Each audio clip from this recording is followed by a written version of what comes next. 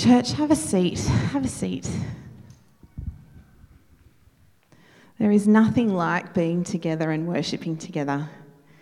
Isn't it the most special space that we can all collectively lean in to a great God, and in one voice we get to tell him how incredible he is. He is a good God. He's a very good God. Let me pray for you before we move into our time of learning together. God, I'm just so grateful. I'm grateful that you are present. You are present in this place with us today, but you're also present with us as we leave. God, thank you that your message of grace and hope is both simple and complex. God, thank you that you have given us a great community full of incredible people with hands that are open and ready and hearts ready to lean in and learn. And so, God, I pray over this next time together. I ask that you help us. You help us grab a hold of something we may already have known for years, but we need a fresh grasp on. God, I ask that you help us. Help us listen. Help us learn. I pray all these things in your name.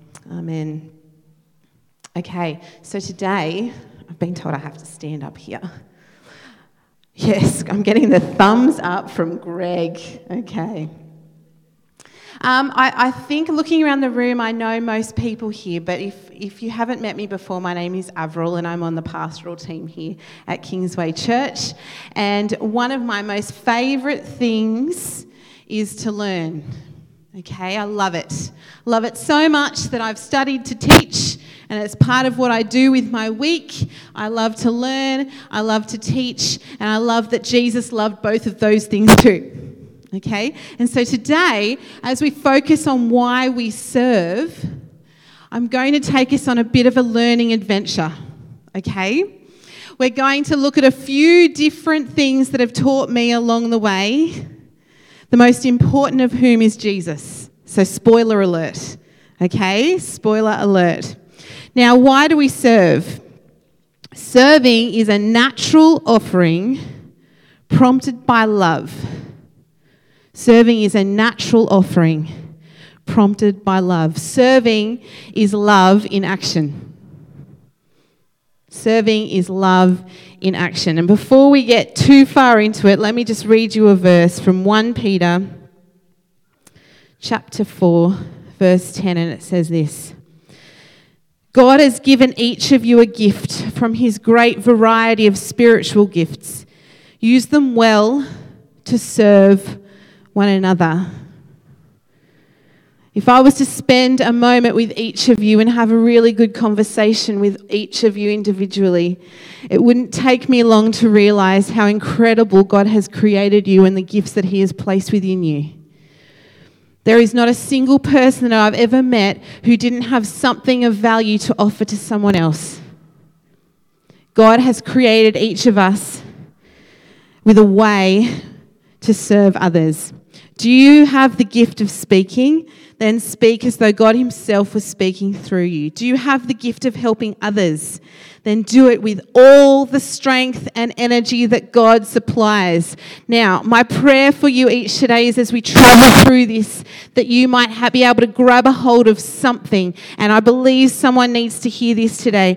Do it with all the strength and energy that God supplies. If you have been serving God, if you have been serving others for so long and you are tired, listen again as I say, do you have the gift of helping others? Do it with all the strength and energy that God supplies.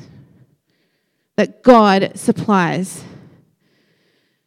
At no point today do I want you to feel like serving is an act of striving. It is not. Serving is an act of love, and we do it with all that God gives us.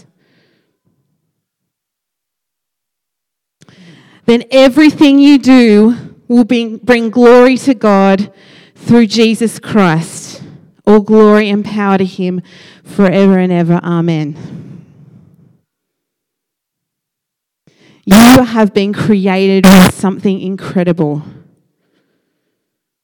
And God has positioned you in a way and a place for you to do that and share that with others with the energy that He gives you. Can I introduce you to my very first teacher in serving?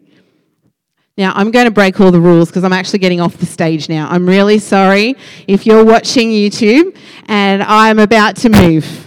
So Greg's putting his head in his hands. Sorry, Greg. This was my first teacher.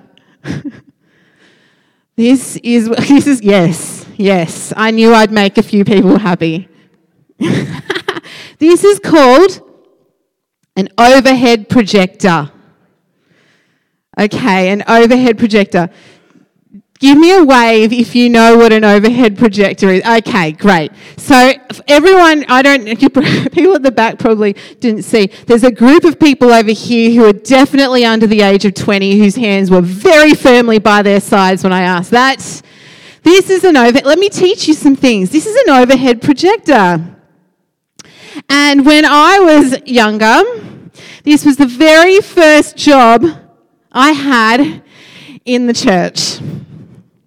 Okay. Overhead projectors. It was an important job. It was a very important job. It was how we saw the words during worship.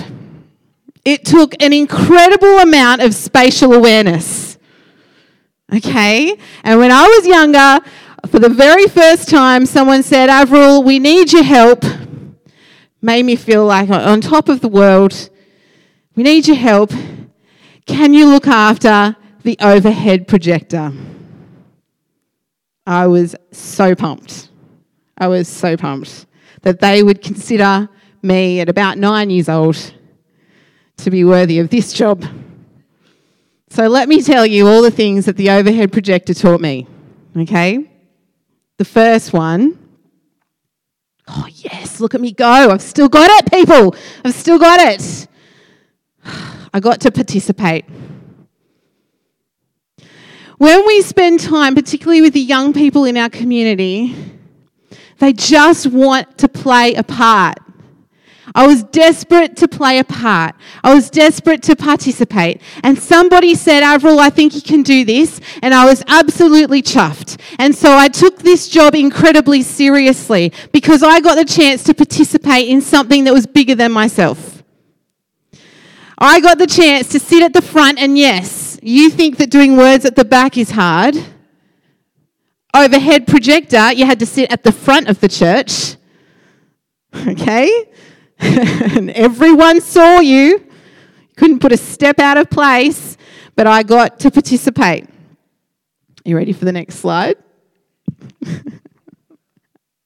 Look at that. When I served others, I could make a positive impact. I could make a positive impact. I could also make a negative impact. I tell you what, there were many times when we were singing Shout to the Lord or Ancient of Days that I made a negative impact. When I served others, I was using the power that I had.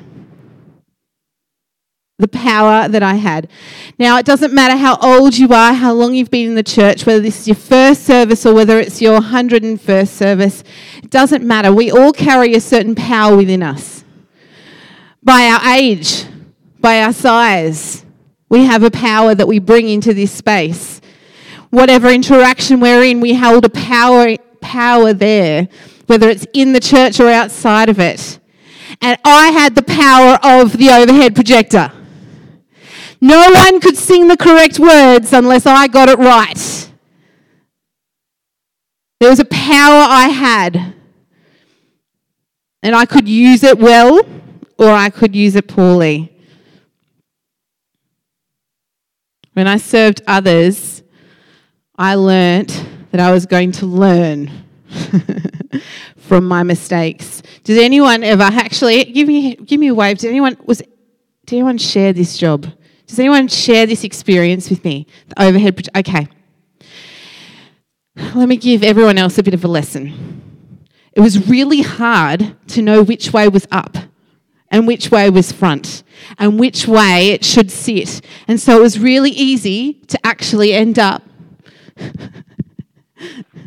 getting confused about where things should go. And I learnt from my mistakes. And this is the coolest one, I think. When I served others, I discovered that I belonged. I sat at the front of the church, and yeah, everyone saw me when I made a mistake, but people valued me and understood that I was doing the very best I could. I was contributing something at that age that was actually impacting the church and the people around me. I was helping people get closer to God. I didn't really fully understand that at that age, but I understood that it was important. I understood I had a role to play. I understood that I belonged to something bigger than myself, something greater than myself. And the cool thing is, I better turn the overhead projector off. Give me a moment. There we go. The cool thing is that God understands this. He did that on purpose. He calls us. He calls us. He creates us in a way to jump in and be a part of something bigger, to show what love looks like. Now, often in the Bible, in the Gospels, Jesus is called a rabbi. We hear that often as you read through the scriptures. Jesus is referred to as rabbi, and what that means is teacher. Jesus is teacher. Now, rabbi wasn't a term that was only solely used for Jesus. It's still a common term in many places in the world, and particularly at that time too. There were many rabbis, and rabbis had disciples. So Jesus was called a rabbi, and he had his disciples. Jesus was teacher. And the disciples would follow a rabbi because for them, learning was about imitating someone who possessed the skills they wished to have. So when they learnt, they were imitating someone who possessed the skills they had. It wasn't the traditional teacher-classroom relationship that we're used to today. This is a different way of learning, more like an apprenticeship. Because even more than acquiring Jesus' knowledge of the scriptures, the disciples wanted to acquire his character and internal grasp on God. Every interaction that Jesus had was a teaching moment for those who were with him. His life, his interactions, his words were teaching experiences. A disciple did not grasp the full significance of his teacher's learning in all its nuances, except through close association with his rich and profound mind. The disciples stuck with him. Yes, we understand that there was a deep love and friendship that they shared, but they were also gathering very close to him because they understood that that was how they were going to learn. They wanted to imitate their rabbi.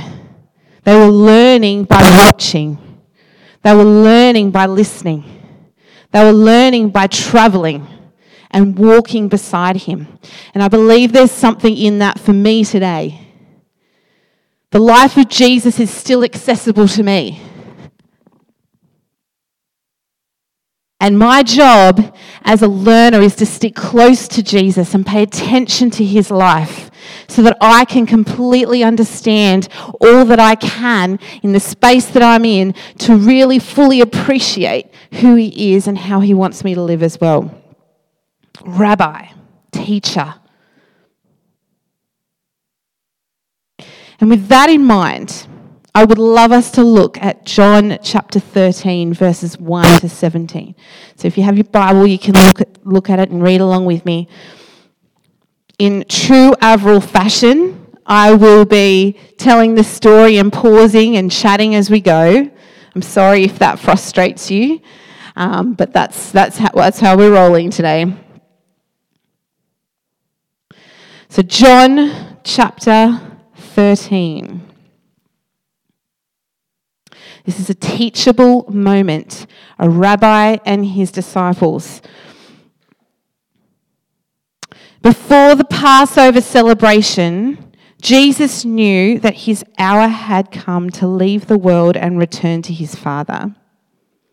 And this is beautiful. He had loved his disciples during his ministry on earth, and now he loved them to the very end. A deep, wide love that didn't finish thousands of years ago. A deep, wide, expansive love that I get to delight in today. His love for his disciples. It was time for supper, and the devil had already prompted Judas, son of Simon Iscariot, to betray Jesus. Jesus knew that the Father had given him authority over everything and that he had come from God and would return to God. Jesus understood his position. He understood the power he had in that moment. He understood his responsibility. He understood that he was rabbi teacher. He understood that he had something to pass on. He understood that when he spoke, they would listen. He had power and he was ready to use it well. My wondering is, wonder what you're going to do with the power and resources you've been given. It's a wondering question. What are we going to do? There are some things in the Bible that I just love that are there. We're about to read a verse that I just love is in here. It says, so, understanding the power he had, so, he got up from the table, took off his robe, wrapped a towel around his waist, and poured water into a basin. Let's pause for a second. That's in the Bible. It's not talking about anything particularly profound, or is it? It's a list of things that Jesus did. It would be like me having someone narrate my life. There goes Avril, jumping out of bed and putting her shoes on in the morning. Why is that important? But here in the Bible it says, so he got up from the table, took off his robe, wrapped a towel around his waist and poured water into a basin. This is the action. We know about the love. We understand he had a grasp on the power he had in the situation, and now he was acting. He was moving. He was doing something so normal and so average and so just everyday mundane. But he was doing something. He was serving. He wasn't asking someone else to do it for him. He wasn't expecting someone else to do it for him. He poured water into a basin. It's love in action. In the most boring way. My Jesus poured water into a basin. Why? He began to wash the disciples' feet, drying them with the towel he had around him. Jesus wasn't afraid to get in and do a job that needed to be done. He wasn't worried about serving. He wasn't even worried about what he did to serve. He wasn't worried that perhaps some people might consider it beneath him. He wasn't worried about what it would look like. He wasn't worried that it wasn't part of his job description. He actually just poured water into a basin and got the job done. Because his love for his people was so deep. His understanding of the power he held was so intense. And when Jesus came to Simon Peter, Peter said to him, "Lord, are you going to wash my feet?" Simon Peter wasn't the first person that Jesus had gone to. We knew Jesus has already washed a few people, washed the feet of a few, and Peter gets down to here. He gets to Peter and Peter says, "Are you going to wash my feet?" Like, really, Peter? You just saw it. You're going to wash my feet? You're going to wash my feet? It's okay you wash my friend's feet, but you're going to wash my feet? I've seen you wash everyone else's, but my feet? You're going to wash my feet? And Jesus replied, "You don't understand now what I'm doing, but someday you will." And this is important. No. Peter protested, "You will never, ever wash my feet." It's okay for you to wash someone else's, but not mine. I'm on board with what you're doing here, but no, you are not washing my feet. I'm completely challenged by those words. Because when we read it, we think, "Oh, Peter, what a goose. Doesn't he understand what's really going on here? Oh, Peter.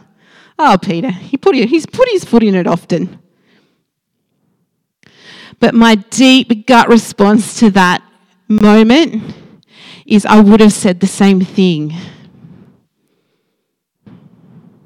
My mess, my stuff, my shame, the things I'm hiding from everyone else, the stuff that I've got going on in my life that I don't want people to know about, it's my stuff. I'm really good at hiding some stuff. Don't come near me. Don't want you to deal with it. You can help other people. You can serve other people. You can heal other people. You can love other people, but not me. Church, the humble thing to do is to let Jesus serve us. To let Jesus actually deal with the deepest, ugliest parts of us. The stuff we don't want other people to deal with. Jesus is there going, "Let me serve you. Let me help you. There's more than this. Well, I have better for you." But we need to open our hearts and put our pride aside and say, "Okay, all right, this is the worst of me. This is the grossest, Peter's probably like, this is the grossest part of my body right now. But okay. It's okay. You can take it. You can look at it. You can clean it up." Jesus replied to Peter, he said, "Unless I wash you, you won't belong to me. There is more. I have to be allowed to serve you." And Simon Peter exclaimed, "Then wash my hands and my head as well." Take it all.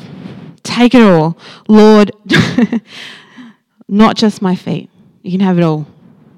Jesus replied, "A person who has bathed all over does not need to wash except for the feet to be entirely clean. And you disciples are clean, but not all of you." For Jesus knew who would betray him. And that is what he meant when he said, "Not all of you are clean."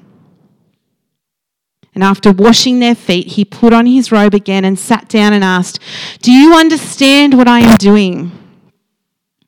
You call me teacher and Lord, and you are right, because that's what I am." His disciples had followed him and listened to him and watched him and imitated him. He was their teacher.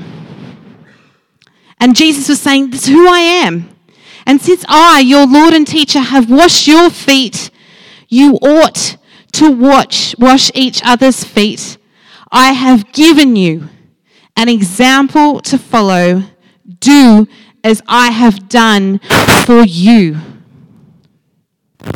Following Jesus is a day by day decision. Allowing Jesus to wash and help me with the worst parts of myself is a day by day decision. But the minute I do, I'm led to a better place with him, and I am able to follow his example and help other people in the same way. Why do we serve? We serve so we can follow his example.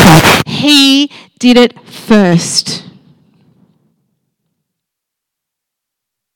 Over and over, we see in the life of Jesus, along with his disciples, what serving others and love in action actually looks like. If we want to understand what serving with humility is, we reread John 13.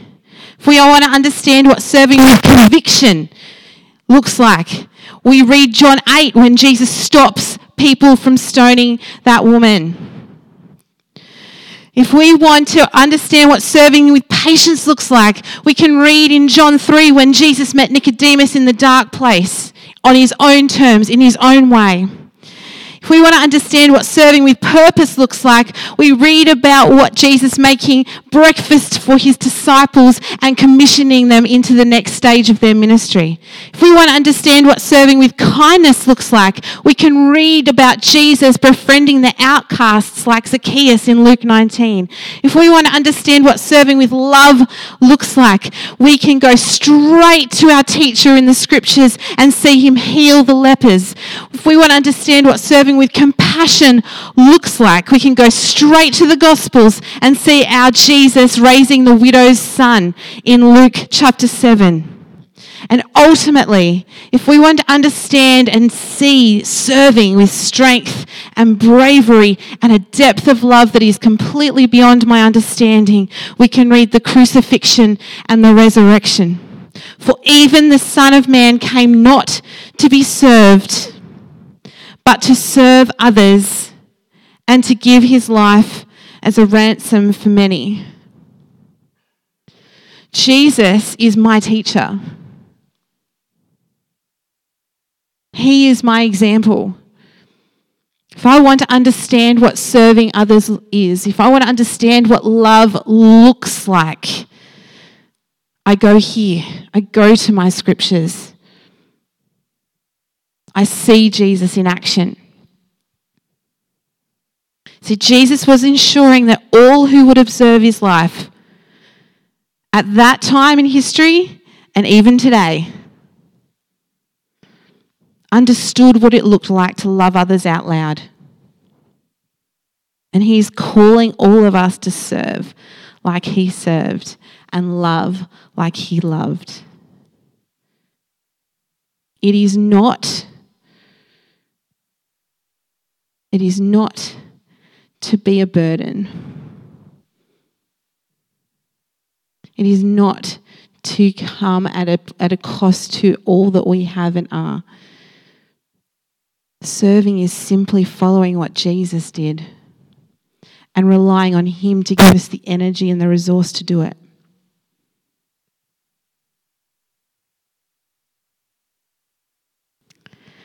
I want to just share a bit of a story with you about a time when I was a bit of a mess and I said yes to serving in a place where I didn't feel like I had everything I could give. And I don't know if you've ever been in a similar situation. It was the end of the school year and I was tired, very, very tired. And it was the week before Christmas and I was asked to go down to the TOPS Conference Centre and to serve on a camp. And I knew that it was a good thing to do. I wasn't sure I had all that I needed to do it. And so I think when you're in that position, you can get a little bit, there was a lot of sighing going on. Okay, I've got this, we can do this. It's almost holiday time. I can make it. Come on, Jesus, you can do this with me. It's going to be okay. And it was a camp for young people. It was a camp for young leaders. And I'm wondering, Jesse Dean might have been there. I'm not quite sure if you were there this year. And so during this whole time, I was mentoring this small group of girls, and I had to sit on the floor for days in these sessions. And I'm too old, I'm sorry. I know some of you will shake your head at me and go, oh, Abs, what are you talking about? But I've hit that age. I cannot sit on the floor for days anymore. I'm owning it, okay? I'm owning it. But I was on the floor with these kids. I'm thinking, oh, my goodness. I could get a chair, but, oh, no, then I would be far away from them. And, oh, okay, all right. Suck it up. We'll be right. And we took them through a whole lot of sessions and a whole lot of learning, and it was actually a really great time. And I was starting to be really glad I was there, and praise God, He gave me what I needed to do, what I needed to help these young girls. And on one of the last days, the organisers said, we're going to give the children an opportunity to serve. Sounds great. And so they'd organised all of these special activities for these young people to do, and one of them was to go to the nursing home at Stanwell Park. And I was put in charge of taking these children to the nursing home. Thankfully, there was another awesome leader. My friend Vanessa was with us, but we ended up, most of the children decided they wanted to go to the nursing home. So someone put me in charge of a bus, and I loaded the children into a bus, and I drove them down the hill. That was an adventure. And we got to the nursing home. I gathered them outside. I said, guys, just for your information, they're going to want us to sing Christmas carols. What are we going to sing? So we came up with a list of songs, and we'll be right. This is what to expect. You have to sit beside them. What are some questions we could ask them? We talked it all out. And I walked into the nursing home in front of them, and these beautiful ladies there said, oh, we'll send you through to the dementia ward. And I thought, oh, no. This is going to get interesting. So I had 20 children. I'd prepped them to work with these elderly people, but I thought dementia wards are a completely different kettle of fish. So I said, thank you, that would be wonderful. And inside I'm thinking, oh goodness, Jesus, you're really going to have to help us out here. And I walked all these young people into the dementia ward, and I just stood back and watched these incredible children without a hint of hesitation walked straight up to these elderly people and sat beside them and just started talking to them. And I had this moment of going, God, this is what servanthood looks like. They're putting themselves aside, and they're using what they have and the resources at their disposal, and they're doing what they can. And so I did what every good teacher does, and I just kind of wandered the room, just checking in on all the young people and making sure everyone was okay. And they were doing a great job. And our time came to sing, and so we stood up in front of these beautiful elderly people, and we did a terrible job of singing Christmas carols. It was absolutely shocking. But the kids did their very best. And at the very end, I'm thinking, thank goodness we're done. All right, it's time to get everyone back on the bus and back to the campsite. And so we're done. And out in the corner of the nursing home in this room, this older gentleman who'd said nothing so far. The kids had tried their best, but he hadn't said anything. This older gentleman started to sing. And without missing a beat, the kids joined in.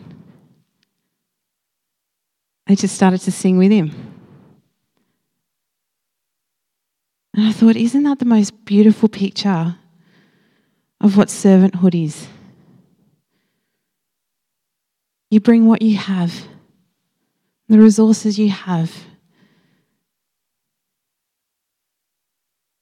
No matter how low or high, no matter who you're with, no matter what you're doing, you choose to love people. And so these young people finished the Christmas carol. They re-sang it with this older gentleman. And as they were leaving, these kids were buzzing with excitement. The energy that they got from serving, from looking after others, from showing love, from responding to what God was doing, that God would use them to help this older gentleman engage in the season. They were on cloud 9. It's what servanthood looks like.